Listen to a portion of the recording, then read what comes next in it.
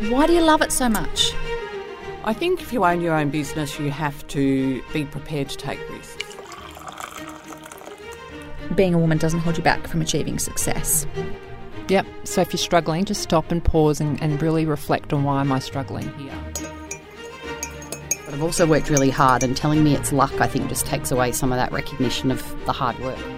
One last question.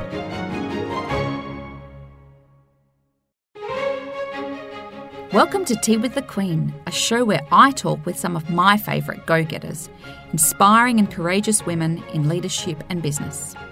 I'm your host, Emma McQueen. I'm a business coach, executive coach, author and speaker, and for 20 years I've been working with women to unlock their potential and get paid their worth while doing work they love. Who doesn't love flowers? We all do, don't we? They're something we love to have around the house or office or anywhere really, and so it's a commodity that is always in demand. When COVID-19 hit last year, Kelli Brown had already established her flower business, Petal. The fact she had no physical store, she sold her flowers and bouquets all online, was just as well, as other retailers had to shut shop for a significant time when Melbourne went through a hard lockdown. Kelli tells me how she left the corporate world and with a leap of faith launched her online business. And later she has tips for those who are thinking of doing the same. I hope you enjoyed this chat. So Kelli, thank you for joining us on the podcast. I'm very excited to have you here. Thank you for having me. Tell me, what were you doing before you started Petal Providore? Before I started Petal Providore, I was a disability support worker, and I worked in the disability sector for, I think it was 24 years, so long time. Wow. What made you start your own flower business? I wanted to. I always wanted to be a florist. When I was in high school, it was, year 11 and 12, HSC time, and we had to decide, well, what are you going to do? And I either was going to be a florist. I thought, well, I could go get an apprenticeship and do floristry, or I could, and I always loved working with people with a disability. My family had been part of a program called Interchange. It's still around, but I don't know if anybody is familiar with it, but it's where a host family takes in a child with a disability for one weekend a month to give the parents a break. So we had done that from the time I was in primary school, and we had 2 families over the time that we did it, and I loved it, and I loved interacting with the families and helping people with a disability have a good life. So that was an interest that I had, and I thought, well, I could do that for a job. And I just applied for university and got in. So I did a Bachelor of Applied Science, majored in intellectual disabilities, and from there just got a job in a community residential facility, and I just took off. That's, it's just what I did. And I gave floristry not even another thought after that. I always loved it though. I loved buying flowers, and I loved doing, picking flowers out of the garden and making an arrangement. I was buying flowers. When I got married, I made my own bouquets. When I look back at them now, they're terrible. I really wanted to do it. So what made you do the shift? I was burnt out. Yeah, just burnt out. I was just done with it. And with the introduction of the NDIS and the uncertainty around it all, where I was working at the time and all my friends and colleagues in the industry, nobody really knew how it was going to look at the end of it. And I was just tired. I needed a change. I needed to do something else. And I've always had that little creative spark. I always want to do stuff that's more on the creative side. And this way I could do it. I started up I was working in a day facility at the time, and I had started up a program with a group of ladies, these beautiful women who there was 3 out of the 3 of the women at the centre I was working loved flowers, and so I sucked in the local florist around the corner to give us all their dead flowers, all their stuff that they were going to throw away, stuff that they couldn't sell anymore. So we'd go and pick them up and do a little flower course on a Friday afternoon with these women who loved flowers too, and they'd make things. And that's when I resigned from my job, my husband said, well, what are you going to do now? And I said, I don't know. I don't know what I'm going to do. And he said, well, you always wanted to be a florist. Why don't you pursue that? And I said, I'm too old. Anyway, I sulked for about 6 weeks thinking, I don't know what I'm going to do now. then I looked into it. Once I did some research, I realised I'm not too old. You don't have to go and be an apprentice at the age of 40. You can do courses. And so that's what I did. I picked myself up and enrolled and went back to school at the age of 42, I think I was. I don't want to give away how old I am. But, so I did 12 months full-time at TAFE and did work experience at a few local florists and an event florist and, just learned as much as I could, and I really threw myself into it. And I loved it. And I always wanted to be my own boss. I didn't want to go and work for somebody else. I thought, no, if I'm going to do this, I'm going to have complete control, creative control, just, everything. And so that's what I did. So, it's been a big learning curve, but, don't regret it, not at all. You're never too old, that's what I say. So I take it you don't suffer from hay fever? No, not really. Although I did the other day when it was windy and, everything made my eyes run. But no, flowers don't make me sneeze. But some stuff irritates me, like these certain foliages, they give me a rash and I'll come away with rash all up my arms. And then there's a particular foliage that I can't stand the smell of and I won't use it at all. Well, you have that choice when you own your own business, don't you? But you don't have a shop as such. You're all online, right? So how do you, tell me for our audience, because I think I know this, but how do you deliver the flowers? You know this. Yeah. Well, I used to deliver all my flowers myself, but I've since this year, one of the biggest challenges I've had to face is trusting somebody to deliver my flowers for me.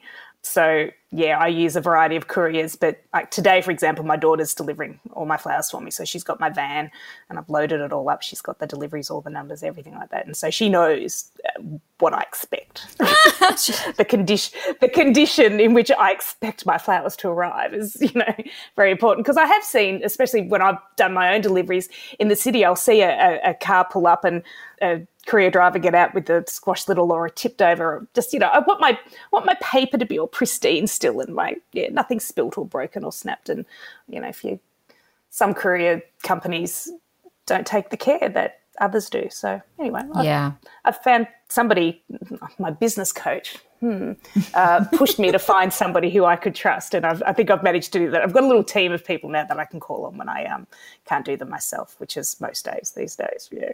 Isn't that cool? Tell me, who do you cater for? Who's your target market? It's sort of everybody. Well, I say that, but it's not. Who's my target market? Well, I don't do a lot of weddings, but I do some. Small weddings I can do no problem. I mostly do, before COVID happened, I mostly did corporate and gift stuff. So offices and schools, real estate agents, that kind of thing. You don't just do flowers. You do these beautiful hampers as well. So it's not just flowers. It's also a range of hampers, which I know has been, and maybe that's going to be your answer to my next question, which is, has COVID interrupted your business at all? Well, it did for the first week. So the first lockdown, when all the officers said, we can't come in, we don't need your flowers, where everybody just said, we don't need your flowers, I was pretty much one of the first luxury items to go. And I thought, that's it, I'm done, diddly done for. But after that, once everybody realised that, actually flowers can still be delivered, the shop might be shut or whatever, then, and a lot of shops did shut because I was online only, I just kept on going business as normal. But I realised that there was a little gap in the market from my own perspective, is that, I was only really offering flowers and a few little other additional items. So I thought, how about I add in some extra gift products? And that's what I did. So I created all these beautiful hampers and got behind other small businesses as well who were creating lovely products who normally did markets, but markets were a no-go. So I was putting them together in gift boxes with flowers. So you get flowers and candles and chocolates and cocktails, wine, beauty products, hand and body lotion, all these things, and baby products as well. So just to try and accommodate every possible scenario I could think of where people would normally see each other and physically give somebody a gift, or they'd normally go out or something along those lines. Instead, people started sending gifts. I can't see you for your birthday. I can't see you, because the baby's been born. All the usual reasons that we gather, instead of people going out for dinner or doing whatever, they were sending gifts with beautiful, beautiful card messages. And to stick a lovely little posy of fresh flowers in there as well. They were all just a match made in heaven, and they all look so beautiful together. And, and I take so much pride in making sure that every product that goes in, you can see it, at the end, so that the end product is beautiful. And they've been so well received. Everybody loves them. So I'm really pleased and proud that I was able to do that. Yeah, they've gone gangbusters, haven't they, really? They have gone gangbusters. Yeah, it's been really good. Yeah, I love that. Tell me, do fashions, how they say fashions come and go, is it the same with flowers? Yep. Sure Talk is. to me about that. Well, the trend in the 90s, of course, was the gerbras, whereas there's a term in the industry now called the dirty gerbs, because you almost don't want a dirty gerber in your bouquet. Nobody likes them. So they're on the nose at the minute. Some people still love them, but they're on the nose. But the current fashion is the preserved and dried flowers. I don't know if you've seen those all over Instagram and everything. They're dried, bleached, and then preserved, and then sometimes dyed as well. So you'll see these arrangements, and it'll have like a big head of hydrangea, but it'll be just a colour that hydrangeas don't grow. But it's been dried, then it's been preserved, then it's been bleached, so it can be bright white. But they call them everlasting flowers. So right, yeah. So they're the current trend. I personally am not a massive fan of them. I don't dislike them, but I don't really use them a lot. I would prefer just a natural, beautiful dried Banksia or a Protea that's dried and left in its natural state. I prefer that. But they do look nice. That means that, especially when flower supplies were low, having those dried and preserved options were great. So yeah, people could still send floral gifts to people and people could invest in buying that stock and know that it wouldn't die. That's the other thing. But it's really expensive stuff. I'm with you a bit. I don't love the dried flowers. And the thing I love about your flowers, and I know we've had many conversations about this, the thing I love about your flowers is that they're pretty unique. And given that you don't travel all over Melbourne, I had to find another florist to get some flowers delivered quite recently. And the recipient was stoked, and they sent me a picture of the flowers, and the flowers looked like they could have sat on the top of a coffin. And I was devastated. And so, and it really makes me appreciate the art of floristry and also the talent that you bring to your flowers as well, because they're just got a little twang of uniqueness, which I love.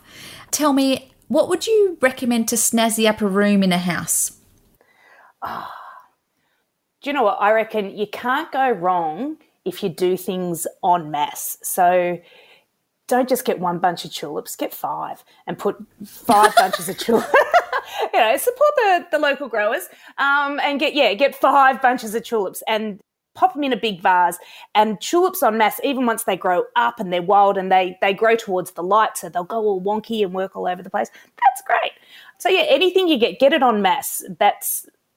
It's hard to make a big bunch of the one thing look bad. If you're going to do it yourself, if you try and, fiddle around with things and make an arrangement, if you don't know what you're doing, it might not look any good. But if you just do a whole heap of the one thing, then it's hard to make that look bad. The other thing is foliage too.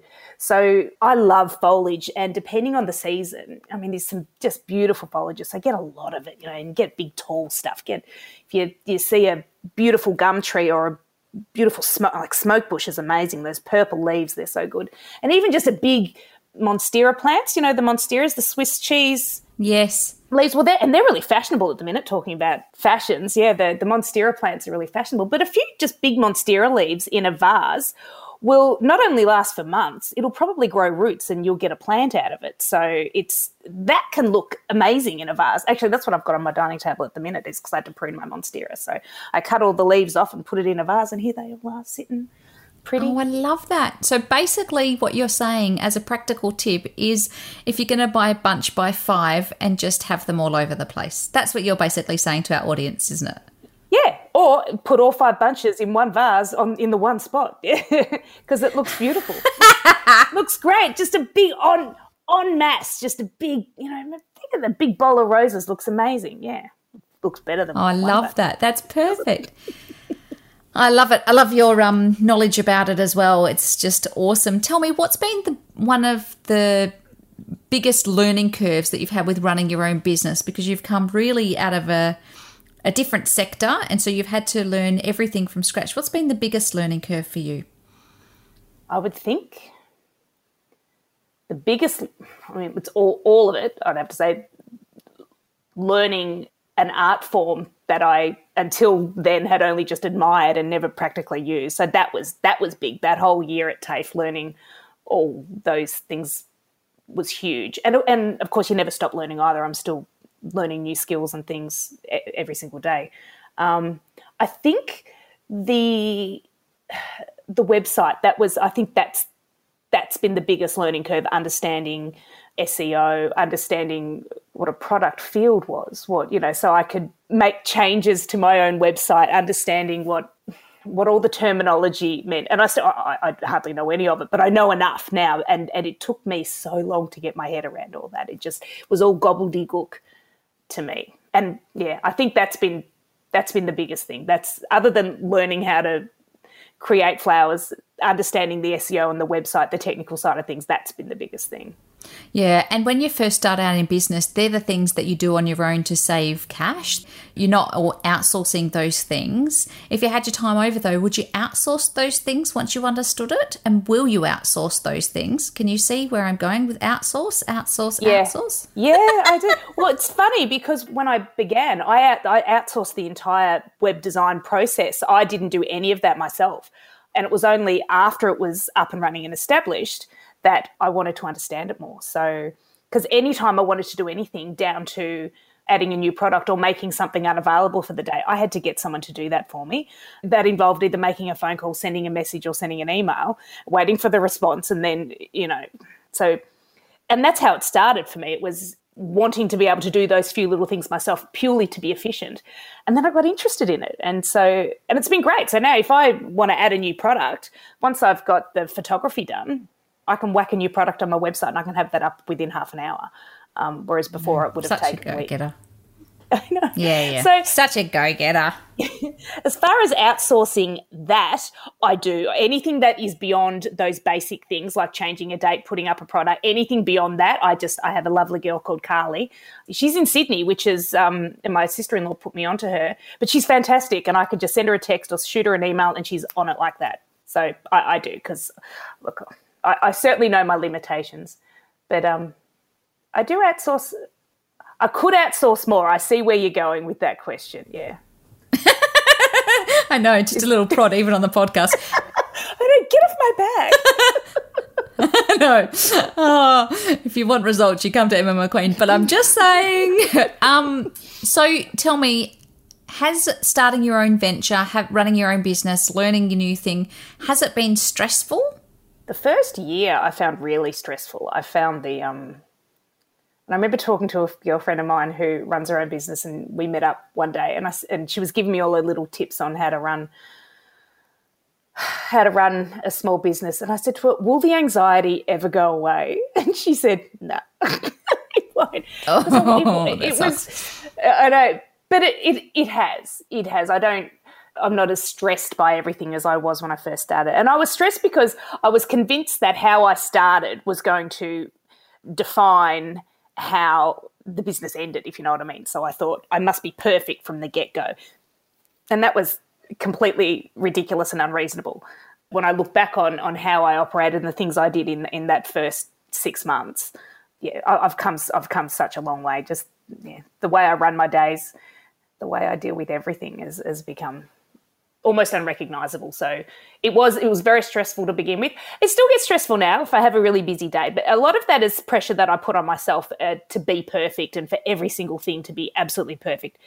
It's just my standards are really high, I guess. I don't want anything to be half-assed, so I want it all to be perfect, and so that's me putting stress on myself. Yeah, and it's so interesting because when you first started, with flowers as a florist, and then you just evolve because you need to have other products available, and now you're moving into the hamper space as well. Did you ever think that you would be in the hamper space? Did you kind of start a florist and go, I'm going to do flowers only, and then, or did you always think I'm going to expand once I've understood that and got that under my belt? I don't know that I put any thought into that at all. I always had just a little gift hamper option on the website, but it only had like 3 things in it, and I just didn't push it. It was just there as and it was literally all it was. I had some candles in stock and chocolates that I sold as an addition, as in like an add-on to the flowers. And I pretty much just put, if you want, I can put them in a box for you. That was literally my gift hamper option. So inventive. But I did begin thinking that I would just do flowers and that's it, and with a few little gift items on the side. So it has taken a little unexpected turn. But the other thing that took an unexpected turn and now has turned backwards is the flower crowns. Like I use, not so much now because of COVID, but this time last year and previous years, just from springtime right up until Christmas, all my weekends are spent making flower crowns for baby showers, hens parties, spring racing carnival, all those things. And I never imagined that they would be so popular when I first started. I assumed I'd be making mostly little posy jars and that's it. But it's, flower crowns and now gift hampers have been one of my most popular things, and they were, certainly not what I imagined when I started. Yeah, I love that. And tell me, what's a typical day for you? Typical day for me. Well, today, other than doing this, has been a pretty typical day, I guess. So I got up early. I needed some fresh supplies. I had some, but I needed more to finish off the orders that I had. So I had my brekkie and I jumped off. I put some stuff that needed an early delivery. A customer wanted something before a specific time, and I don't normally guarantee a delivery time because, it's very hard to do that. But a customer needed something at a specific time. So I went, all right, I can do that first thing in the morning. So I went to do that, went to the flower market, stocked up, came back, made up all the orders that had already come in and continued to come in throughout the morning, printed out my cards and loaded them into the van. And normally it would be sent off with a courier. Sometimes I do some myself if I haven't got a very busy day and they're all local, then I don't mind spending half an hour in the car driving around doing that. But other than that, a very wise woman told me that my time could be better spent doing other things. So that's been today. So normally I would then spend the afternoon prepping things for tomorrow, but it's Friday, so I'm not. I've got to go clean up my pigsty that I've left downstairs. And then beautiful. Yeah, but I look at what orders I've got for Monday. If I need to put in a flower order with the supplier, do that, make sure I've got everything I need. I know I've run out of certain vase at the minute, so I'm going to have to order those this afternoon, and hopefully I can pick them up tomorrow. It never stops, does it? When you've got your own business, especially a business like yours, it just never stops. You still need to make sure you got the right stock. And if you can't get the right stock because, COVID sucks, you have to figure out an alternative. And, it just never bloomin' stops, does it? Yeah, it's true. I do sometimes feel like I'm chasing my tail in that way. So, because some of my suppliers, like one of my candle suppliers, has been completely out of wax, and so I had to, so they couldn't make any more candles, and so I needed to find myself another candle supplier, which I did, and then so that's good. I've got those, and I'm still waiting for the others, and then I'll have extra candles, and then I ordered some of these baby products, which are good, but I had to wait a little while for those to arrive, and in the meantime, one of the other baby products in a different colour has run out in the meantime. So, my shipment arrived yesterday, and then I went to put them all away and went, oh, my goodness, I am out of the grey. How did that happen? So it'll be another order. And so it is. It's just constantly going through the stock and turning it all over. But that's all right. I don't mind. Tell me, what advice would you give anyone who's listening, who's thinking of starting their own venture? Doesn't have to be a florist, but, they're just, maybe they're 40 and they're like, I can't do this anymore. I need to do something that I love. What would you tell them? You can do it. There's no reason why you can't. Just do it. Do your research. I think that's the thing. And research is more than just looking on Facebook or Instagram as well. You've got to go and talk to some people who have already done it and in that industry. Because I know when I wanted to do this, I went and spoke to a whole bunch of local florists and just went in and said, hi, so, I'm really thinking of a career change. What should I do? And most of them recommended floristry. They said, yeah, it's great, you'll love it. It's really hard work, blah, blah, blah. But I've never been afraid of hard work, so that didn't bother me so much. But I think because sometimes what you think about in industry is not the reality of it. So go and speak to some people who actually do it and have, either done it for a while or whatever. But yeah, find out what they think and what the drawbacks are and what the positives are as well. Do you know how many people do not do that simple, commonsensical thing of going and talking to people in the industry that they'd like to work in? Best tip ever. Well, it's getting the information from the horse's mouth. Why wouldn't you? Yeah. Because the overwhelming piece of information that I got from talking to everybody was that it's hard work. And so many people say to me, and they say now, oh, it must be so nice to play with flowers all day. Oh, yeah, it's real nice. It's not playing with flowers. My hands are always green and, my feet always hurt. And, yeah, I'm on my feet all day, every day. I lift heavy buckets. I've always got a thorn or a scratch or a cut. I mean, look, you can see my finger. I've got something wrong with me. There's always something. It's physically demanding and exhausting. But because I came from the disability sector, I was used to that. It's not like I came from a desk job where I sat down all the time. So the fact that it was physically hard work didn't put me off at all. What about if someone wants to start their own venture but they don't have any business skills? What would you say to them? I didn't have any. Could be argued that I still don't. Yes, you do. But what would you say to them? You can still do it. You just get some advice, get some help, get a coach. I know a good one. Yeah, don't be afraid to ask questions. And there is no stupid questions, and though I've asked my fair share of stupid ones. But, yeah, just ask. Learn. And don't think you can't. If I can do something, anyone can. So I've not been blessed with the business brain that some people have. But I've got the common sense, and I think if you've got common sense, then you can, and if somebody's prepared to tell you, right, you got to do this, you got to do that, and you got to do, and these are your obligations, make sure you meet them. You go, all right, I'll do that. I'll write it down. Yeah, totally. Write it down. But yeah, you've got to seek the knowledge from people who know, and then when they can, let them help you. So, Kelli, where can people find you? You can find me online at www.petalprovidore.com.au. So it's Providore spelt Provedore, so not I-D-E-D. Beautiful. Yeah, I love that. One of the things that I loved about our coaching session, and this was when just as COVID had hit, is that you were talking to me about why there is a florist shortage and what that meant for the supply chain and all those other stuff. And I just learned so much from having that conversation with you. And it really made me realize that, holy crap, this woman knows what she's talking about, and made me really appreciate the lengths that you need to go to ensure decent flowers and decent flower supply. Kelli, thank you so much for joining us. It's been awesome to hear about your journey, and for our audience listening, I reckon they'd be sitting there going, wow, if she can move industries and create her own venture, why can't I? So thank you so much. Thank you for having me. That's Kelli Brown. That's it for this episode of Tea with the Queen. If you love this episode, let me know. I'd love to hear from you. And you're very welcome to leave a review on Apple Podcasts. It helps us with promoting the podcast for others to listen to inspirational topics on leadership and business. And if you want to contact me directly, all my details are at my website, emmamcqueen.com.au.